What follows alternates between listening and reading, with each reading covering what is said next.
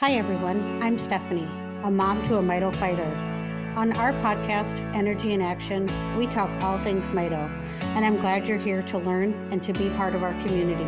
Hey everyone, welcome to this week's episode of Energy in Action. I'm your host, Stephanie, and as always, I am so thankful to be here with all of you, and I appreciate everyone for tuning in and sharing our stories and telling others about our podcast. It really means a lot to me to see the growth and to have others come up and say, wow, I learned a lot from last week's podcast. So thank you everyone for sharing that information. As you know, here on Energy in Action, we talk all things mito and rare disease. And on our show today, we are discussing a topic that is near and dear to me, and that is transition planning. Thankfully, many of our family members are living longer and aging out of pediatric care. Sadly, the world of medicine hasn't caught up to the power of hope, and moving from peds to adult care is not always smooth. As a matter of fact, it can be very rocky. And our family has been going through transition care, and I like to say that it's like puberty. It's puberty for healthcare. It's ugly and it's mean, but it's necessary. In the last year, we have made headway into establishing care for Ted in the adult world. Some of the specialties were a breeze,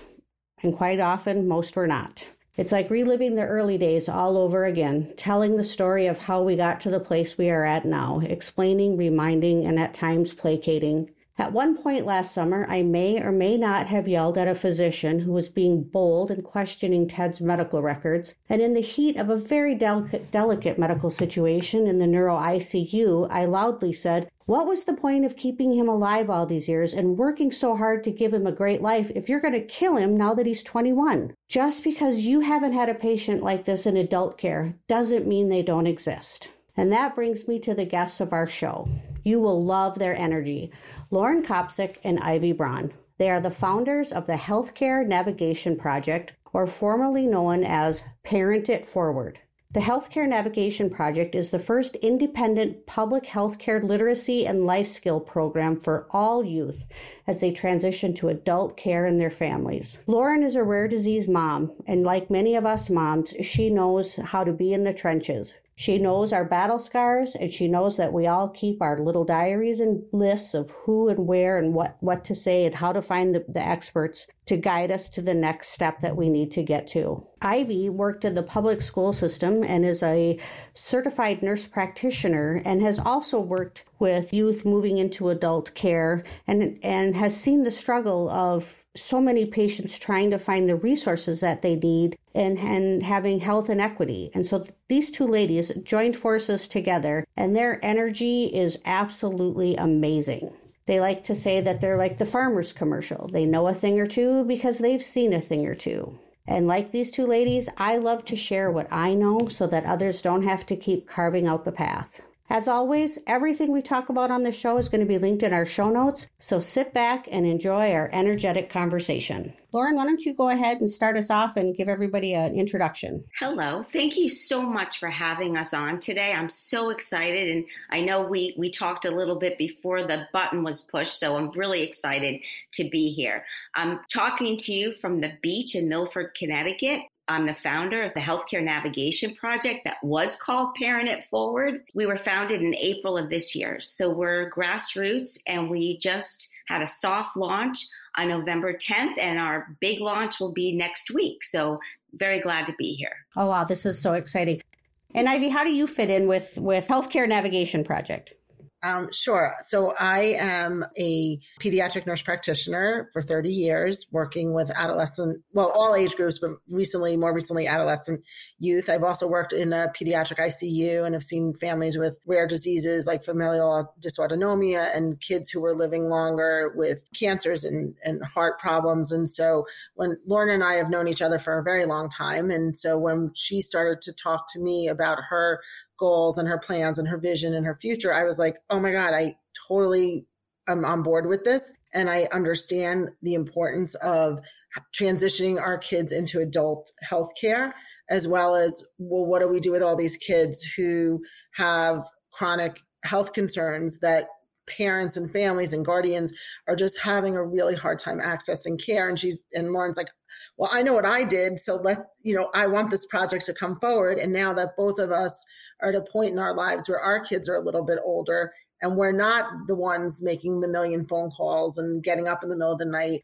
I was happy to team up with her as has launched this nonprofit, which I think is fabulous. And I think has such a role in today's world. And I'll let, Lauren talk about how it's an independent project and program.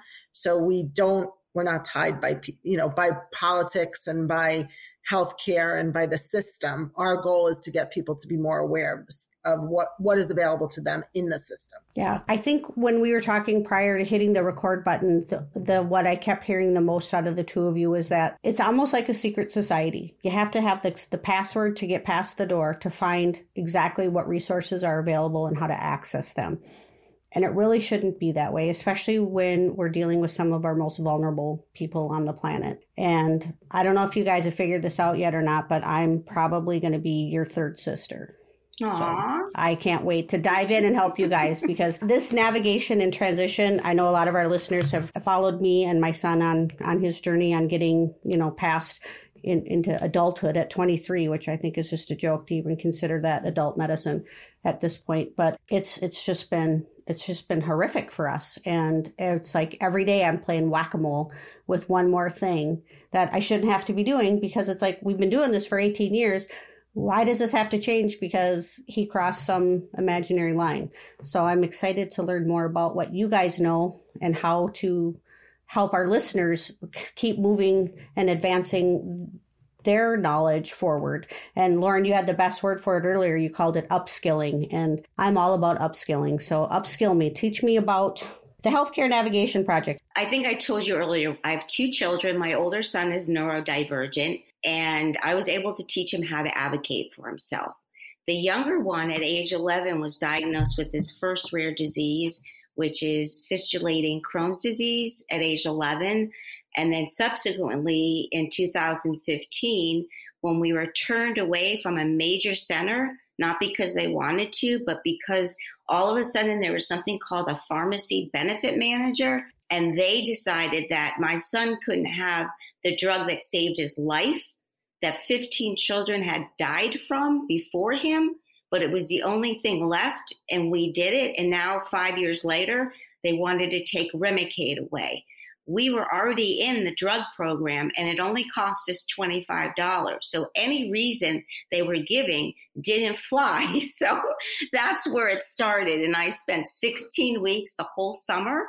My son missed his entire infusion, which is supposed to happen every 8 weeks. And then I spent, while I was putting this together, 2 years, like we talk about at 3 a.m, finally, after taking to all these different specialists, saying things that didn't make any sense to me, I figured it out myself at 3:00 in the morning of an NIH study, and it had everything my son had. And I don't think it's fair or right that some of us know things and the rest of us don't. And especially when we were talking about COVID a minute ago, in March of 2020, I was playing musical chairs, and I was the person without a place to live at the time. So I found a place, but I was by myself and had all this time.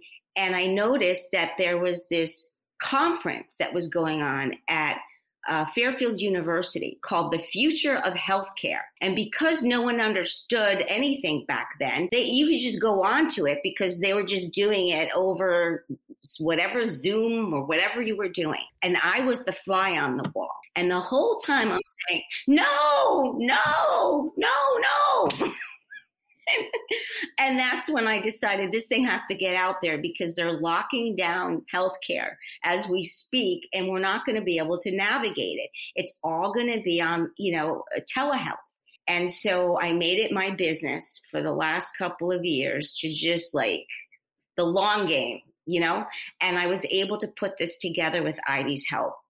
And what we came up with were basically 5 modules or 5 courses. The foundation of this project is the most important piece of it, okay?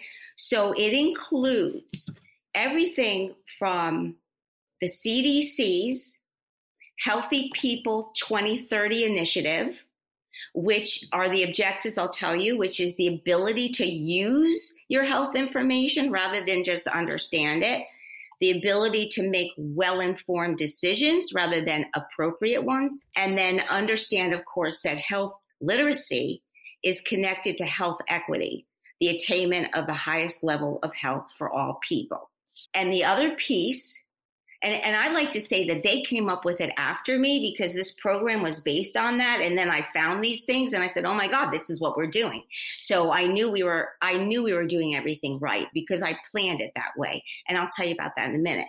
But the other piece of this, which is huge, is we also use the World Health Organization's what they call their 3 main components of life skills as categorized by them in conjunction with UNICEF. And that is critical thinking, which we've been talking about, interpersonal communication skills, and coping and self-management. And keeping that in mind, because my older son is neurodivergent, I made it immersive and based on sensory integration or multimedia. Because I know, because I used to do the dog and pony shows, I was in marketing and training and all of that stuff, that if you leave with a bunch of material, a big, all this, oh my God, and I'll take one, can I have 2 of those, and you go home and you really mean to read it all, but you put it away because you just don't have time, but you're going to read it next week and then next week. And eventually it goes underneath your bed, right? Because you realize that you don't have time for this and you'll just, whatever. But you can't do that with this. So this program is immersive. And when you leave, you know how to do it. The kids and the parents or whoever takes this will understand what they need to do when they leave. They'll have all the tools. And then to codify that knowledge, they're supposed to pay it forward. They bring that home and share their information with others. And then there's, some sort of prizey thing involved with engaging in that. But that's, for another day. In each module, we're learning where we came from, where we are, and where we're going. Because you cannot navigate our healthcare system unless you know where it came from. So we talk about the National Committee of Quality Assurance. That is basically our ACA. It was formed in 2009 or the end of 2008 to 2009, and they are the accreditation place for everything healthcare. They make the rules, they make the everything, and they are the inventors of what everybody knows in this room as the patient-centered medical home model. That's their model. And not until 2014 did they add in our children, the specialty kids. So back in 2010, I started noticing things with my son's infusions. Little things started happening. It's just like a disease. It doesn't come on like that. There's little symptoms here and there, right?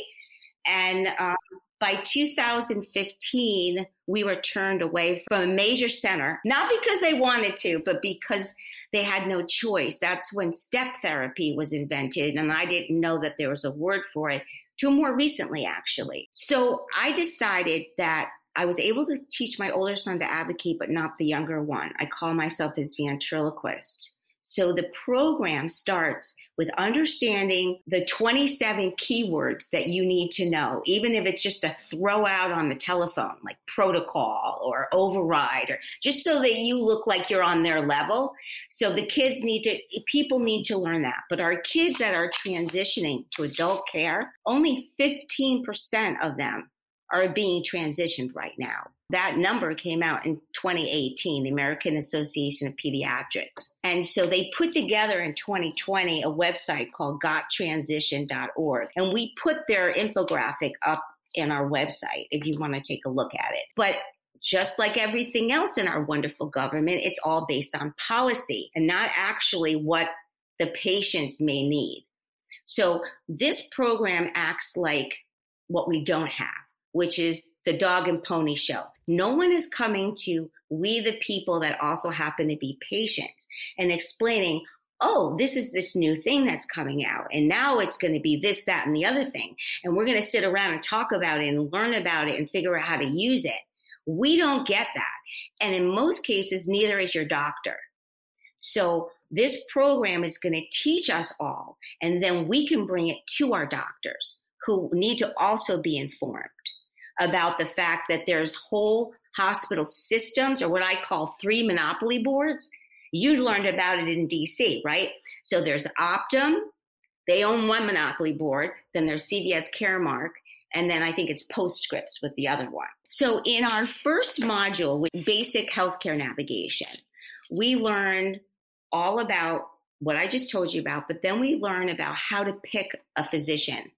And we learn about body language and telephone skills, because if you don't have that, you're not going to be able to do anything, as you know. And then we make a phone call. And I ask the kids, they can tell me a name, or we could pick one. We make it fun. And we call, I have a script that took 20 years to call data from that are HIPAA compliant. And if you ask the questions, the office has to answer. So I will make the first phone call, and then we'll debrief on it. And then the kids are going to actually make phone calls to physicians so that they feel comfortable making an appointment, what questions to know what doctor they want to go to. We don't teach how to fill out forms. We teach you how to make a phone call and get somebody else to help you fill out the form, because that's the most useless, worthless piece of your time, right? In the whole piece of all of this. They need to know what you already know. So in one module, we call your pharmacist. We believe everyone should know who their pharmacist is, especially in our communities, and they should know who you are, and you should know them. Because like things that happened in our family, when my husband lost his job, my son was on a medication that, gee whiz, I didn't know was $500 a pill when it's on the open market. But your pharmacist, if you know your pharmacist, knows all the savings programs, knows what she can do, and she can help you. And one of the biggest things I'd like to share with you today is I've learned more recently is there's only 2 people in the future that are going to be able to help you. One is IT related, as we all know, and the other one is your pharmacist, because if you think about it, the pharmacist is here, and they are the only ones that could call your doctor, the pharmaceutical company, your insurance company, and you, and probably anybody else. So that we have a whole module on that, understanding all about medicines and how to get them, and what happens if you move to another state and you're going to college, or you're this or you're that or the other thing. What happens if you need to stay on your parents' insurance policy? Can you? Yes. We just learn all of that. We have another module where we talk about we call 211. I believe everyone should call 211. And you did this, which means you don't know about them. So 211 is the keeper of every single service in your state. You can call any state's 211. You can call from your state. And then I was going to say in New York, it's actually called 311, but they'll transfer you over. So you can ask whatever you want, and they have the ability to research. They're open 24/7. And if you have any child that has some sort of, any kind of need, so to speak, they can speak to somebody 24/7 and get whatever help they need without you knowing about it. So it's anonymous 24/7. And that's just one of the things we talk about in the class, but that's an overview. So what are the 5 guiding principles that you use for advocating? The first one we spoke about is, if it doesn't make sense to you, it probably doesn't make sense, and you shouldn't stop until you can make sense of it, right? That's the first thing. We talk about also that people are people, good, bad, and indifferent. So when we learn about body language and telephone skills, we also teach that you listen. If the person doesn't sound like they're nice, you can hang up. They don't know who you are. You can call somebody else. You don't have to be engaged with somebody that makes you feel uncomfortable or whatever the reason is, right? If there's going to be people that are good and bad and somebody that just doesn't even care, and that's okay. You can move on to the next. Another thing we talk about is research, and more research. And because in our world, step therapy and the Safe Step Act is everything to our kids. We actually use that piece, that material, the Safe Step Act, which is on the website under the resources, gives you the whole thing. And this is what we use in the class. The last 2 pages are completely filled with nonprofits that have signed on to this bill. So it's a double thing. We're getting them to read the bill so they also understand how to inform their doctors how they can get the medications they need for them. But we also use the names in the back to do the research, because I went through 5 to find nobody that knew how to keep my son on his father's insurance policy past age 26. I had to figure that one out on my own, but I did. So now it's a matter of sharing it with everyone else, right? So what we do with the kids is we have them pick 2 websites. They could choose their own, but if they don't know, they can just pick one from there. And then we want them to have almost play a game, like what do you see? Is one bet, what makes one more informative, or what isn't informative? Did you learn something from reading it? And we have fun with it, but we want to get them to understand that this is how you're going to have to work your world going forward. But everybody needs to know this stuff, not just kids. I do want to interject on that with our program.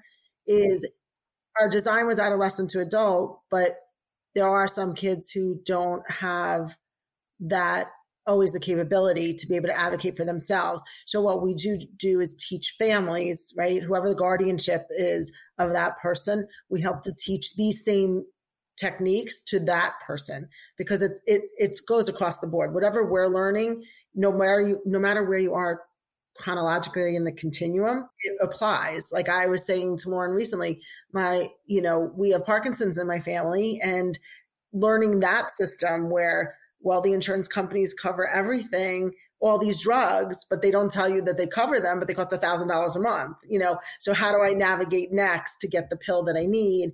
Because really it's going to work. And even if I do the drug program and it's good for a year, after a year, that drug program goes away. And what do I do next? So I think all the skills and all the principles that we're applying go across the continuum, no matter what you're physically capable of doing. But it was designed with the intention that Lauren's son initially was, well, how do we transition him to healthcare and what do we do? And then it became like, oh, well, all these kids have issues, whether they can advocate for themselves or not. And how do we get that going? I love that. You're right. Yeah, it does. Right. And we talked about that. My mother, who's just turned 84 and worked for Aetna a million years ago. So, of course, she knows everything about healthcare. And she was she admitted every single side effect to a medication, but was waiting 4 months till she had the appointment, because she knows intuitively they only have 7 minutes now. But when you meet with she could have as much time as she wanted. So she was living with all of these symptoms just so she could sit down with her doctor. And so I try to explain to her that it doesn't matter if she sits with the doctor. It's about a medication. Your doctor is not the medication. The pharmacist or the pharmacologist is medication. And she finally broke down and she called. And I told her all the things, we talked about her case. I told her the questions to ask.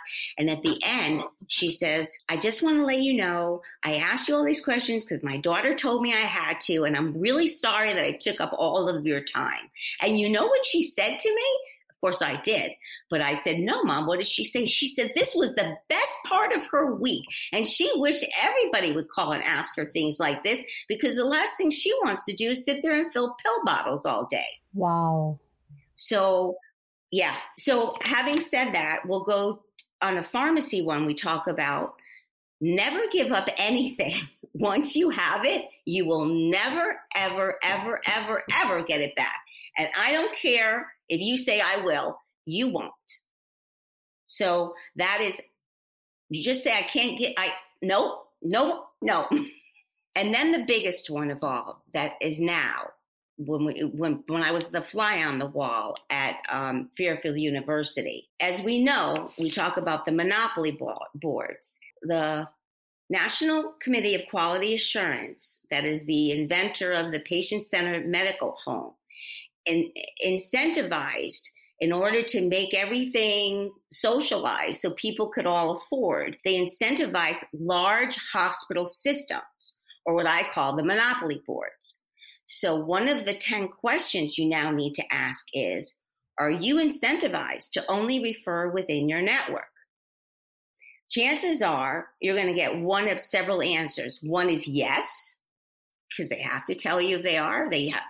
One is no way, we have concierge medicine, or I would never do that to my patients, right? So you don't know what you're going to hear, but you need to know. And once you say the word patient-centered medical home, your doctor will know you know what he knows. And you might find that you get a mouthful of all the problems that they're having, and they'll be honest with you. And then you can work on something together, right? So what I tell everybody is, especially right now during open enrollment, you have to work backwards from now on till the end of eternity. You have to find your specialist first, find out what hospital network they are with, and then find your primary physician based on that, or you'll never get there. Right. Or it'll be almost impossible. So that is the 5 principles of that. Wow. But you should still come and take the long version. Absolutely. How can people sign up, and how can our young adults in the rare world and the mitochondrial disease world, how can we get signed up to be part of this program?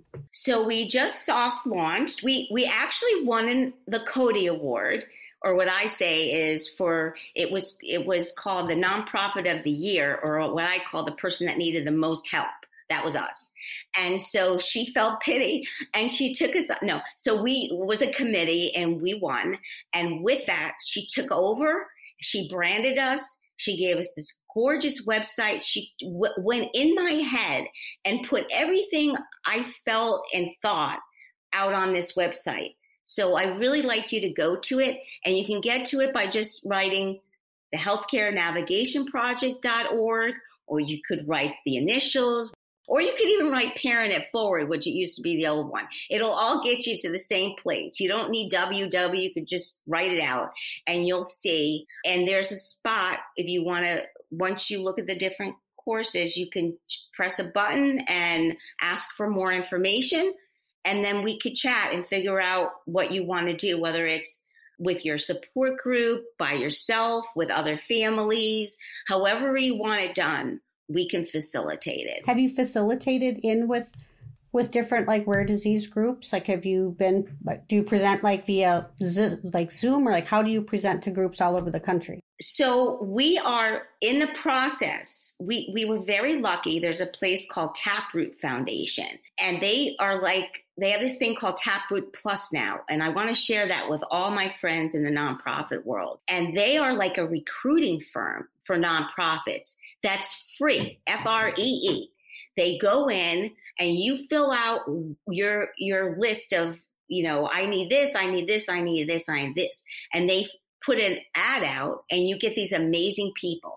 So we just were lucky enough to receive somebody that's putting everything together for us as far as the program. By the middle of December, we're going to have a way to do it. I told her it needs to be done on a hybrid scale so that people can be in person, but they can also join on the screen, whether it's in Teams. We might do it in Teams, or we might do it in Zoom. So right now you could get on the waiting list, and I believe we'll probably start having our first session in January at some point. The holidays are coming up anyways. We were really lucky, and we've had a couple of people interested. And so I was able to get volunteers to work on this with us to make sure that it was done in time. There's so many people that are excited about this. It blows my mind really, because I felt at times like I was in this all by myself. And when all of a sudden you're at your worst and you're thinking that you're writing to somebody and you find out you actually put your name in for an award, which I didn't know, and somehow things just work out. right? So people believe in you and you go. But when I ran the support group for the Crohn's Foundation. I co-founded a mixed adult pediatric, and I brought in education to that. So I've been running these kind of things for years, but not this particular program in a formal way. But I've helped. Ivy could tell you about. You could tell her about the family I helped more recently. While we know how we're getting this stuff out, the actual programs themselves will be pushing out probably in January.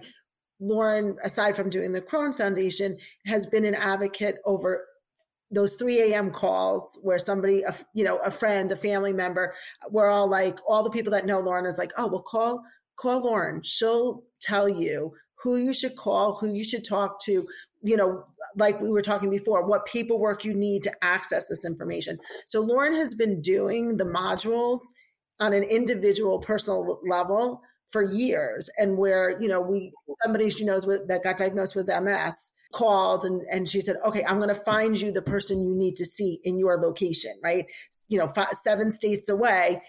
At 3 a.m, she finds the guru that you should be seeing and taught that person how to advocate going forward for what they needed.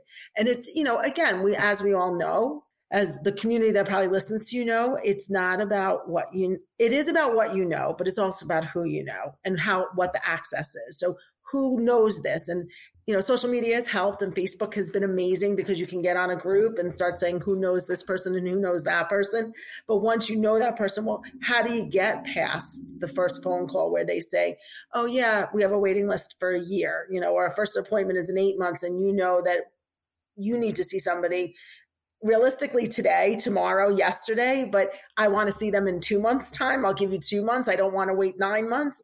How do we get past that phone call? And that's Lauren has been teaching people I know in the years that I've known her how to do that for years. There is one little story that I think would be helpful for the listeners, is that particular family, they were at a hospital that had one neurologist, and she had just been diagnosed beginning of her senior year in college on a full scholarship. And she's now lost all feeling from her from her chest down. It was horrible, beginning of the school year. And so it was Friday. And I said, we're getting her out of there. How far are you willing to travel? I gave her all the, what's your world? How far? Blah, blah, blah. So I found that Johns Hopkins had 150 neurologists on staff. Not one, but 150. So I know there's something called the concierge in a hospital. So they're on 24/7. And you call the concierge and you say, and the parents said to me, well, Lauren, it's the weekend. We'll have to wait till Monday. I'm like, what? Hospital? You think they close? They don't close. There's always a bed. And at 2:00 in the morning, she's right. That was the time I got a bed for them, and they moved in the next day. They waited till the morning and they got transferred over there. But people don't know that they can make these phone calls, that there's all kinds of discounts and free things, that you can get in with somebody sooner if you go out of state, because then you get added to their statistics. So all of this is actually benefits to you if you understand how to navigate the system.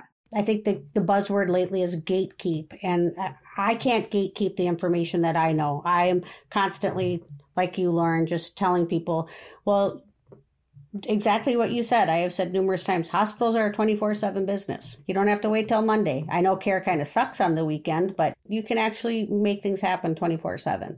And people stare at you sometimes like you're crazy, but the fact of the matter is that those of us who have been in the trenches for so long, we just have to start finding ways to tell people what we know so more people can have that knowledge and move the healthcare expectations forward. Because if we keep accepting this secret society, we're going to just, as you said, things are just going to keep being taken away, and we'll never get back. So we have to keep pushing forward to keep gaining the access and the rights that we have. I also think, we always say like the phrase is the customer is always right. And I think people in patients of healthcare or users of healthcare forget that they are the customer. They think that the doctors or the healthcare system, I don't want to speak out to providers specifically, but the healthcare system is the customer, and it's not. You are the customer. So if you're unhappy with the service, you have to be able to push it forward. You wouldn't accept being sold a poor car. You wouldn't accept, getting bad meat. So why are we accepting what's not? Nobody should accept what they don't think is proper, which goes back to Lauren's whole thing. If it doesn't make sense to you, then keep going until it makes sense, because especially in situations of families with rare diseases where there's no ceiling, because we don't know what the ceiling is yet. And so you shouldn't be held back by a ceiling that is meant for the kid with asthma or the kid that is not a rare disease, because, well, that's how we've always done it. Well, no, we haven't always done it, because we don't know how we're doing it, because now my child is 23 and we only know up till 18. So I think that learning the system and how to push forward, and what got me involved with Lauren is also this concept that even with my own family, where my mother-in-law is trying to talk to the doctors about something with my father-in-law, and I say, use the word protocol. Once you say, is that the normal policy for here? Is that the protocol? You find that people they do talk to you a little bit differently, or they say, oh, well, yes, that's our protocol, and this is this and this. And you say, well, you know what, if that doesn't work for me, what else can we do? And when you start saying, well, what else can we do? Options start opening up too. And again, sometimes they don't. And so how do we push that forward more? We push, the world pushes the boundaries always. So why shouldn't our families be any different, no matter where they are, no matter where they live? Ivy, I just love what you just said. Let's keep pushing the boundaries until it makes sense. I advocate always from the mom heart, right? And I think I see the whole world and advocate from the mom heart. And it breaks me so many times when I just see people getting sub-care and not getting what they deserve, or not even what they deserve, but what's right for that situation. I always, when my kids were young, they would say, that's not fair. And I'm like, well, you can't always be fair, but fair is right for what's, in that situation. If your arm was bleeding and I put a cast on it because your sister broke her arm, you guys would both have casts on your arms. That would be fair, right? But you need a Band-Aid and you need a cast. That's how the system works. That's funny. I just read that analogy because I'm a special ed PTA chair for the high school of my kids' school for special ed. And we were talking about inclusion and equity and fairness. And I was just reading that same analogy the other day, because National Inclusive Schools Week is coming up in the beginning of December.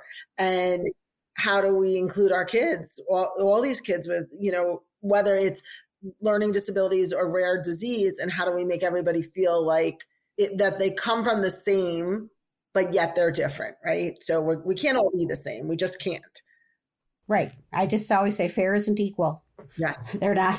That's not how it works. But in healthcare, people always want to say, well, that's, like you say, that's how we've done it. Well, this is a kid who doesn't fit into the that's how we've done it box, or this patient doesn't fit into the that's how we've done it box. What are the other options?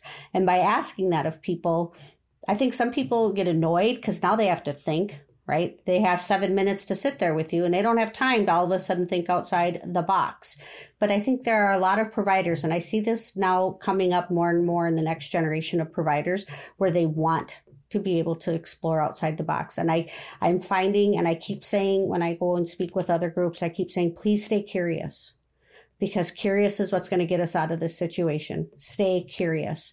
Curious is what finally diagnosed my kid, and if we don't have curiosity happening, we're just going to have status quo. And curiosity is how you treat that patient that doesn't fit in the standard box. All you have to do is be curious. You don't have to have the knowledge.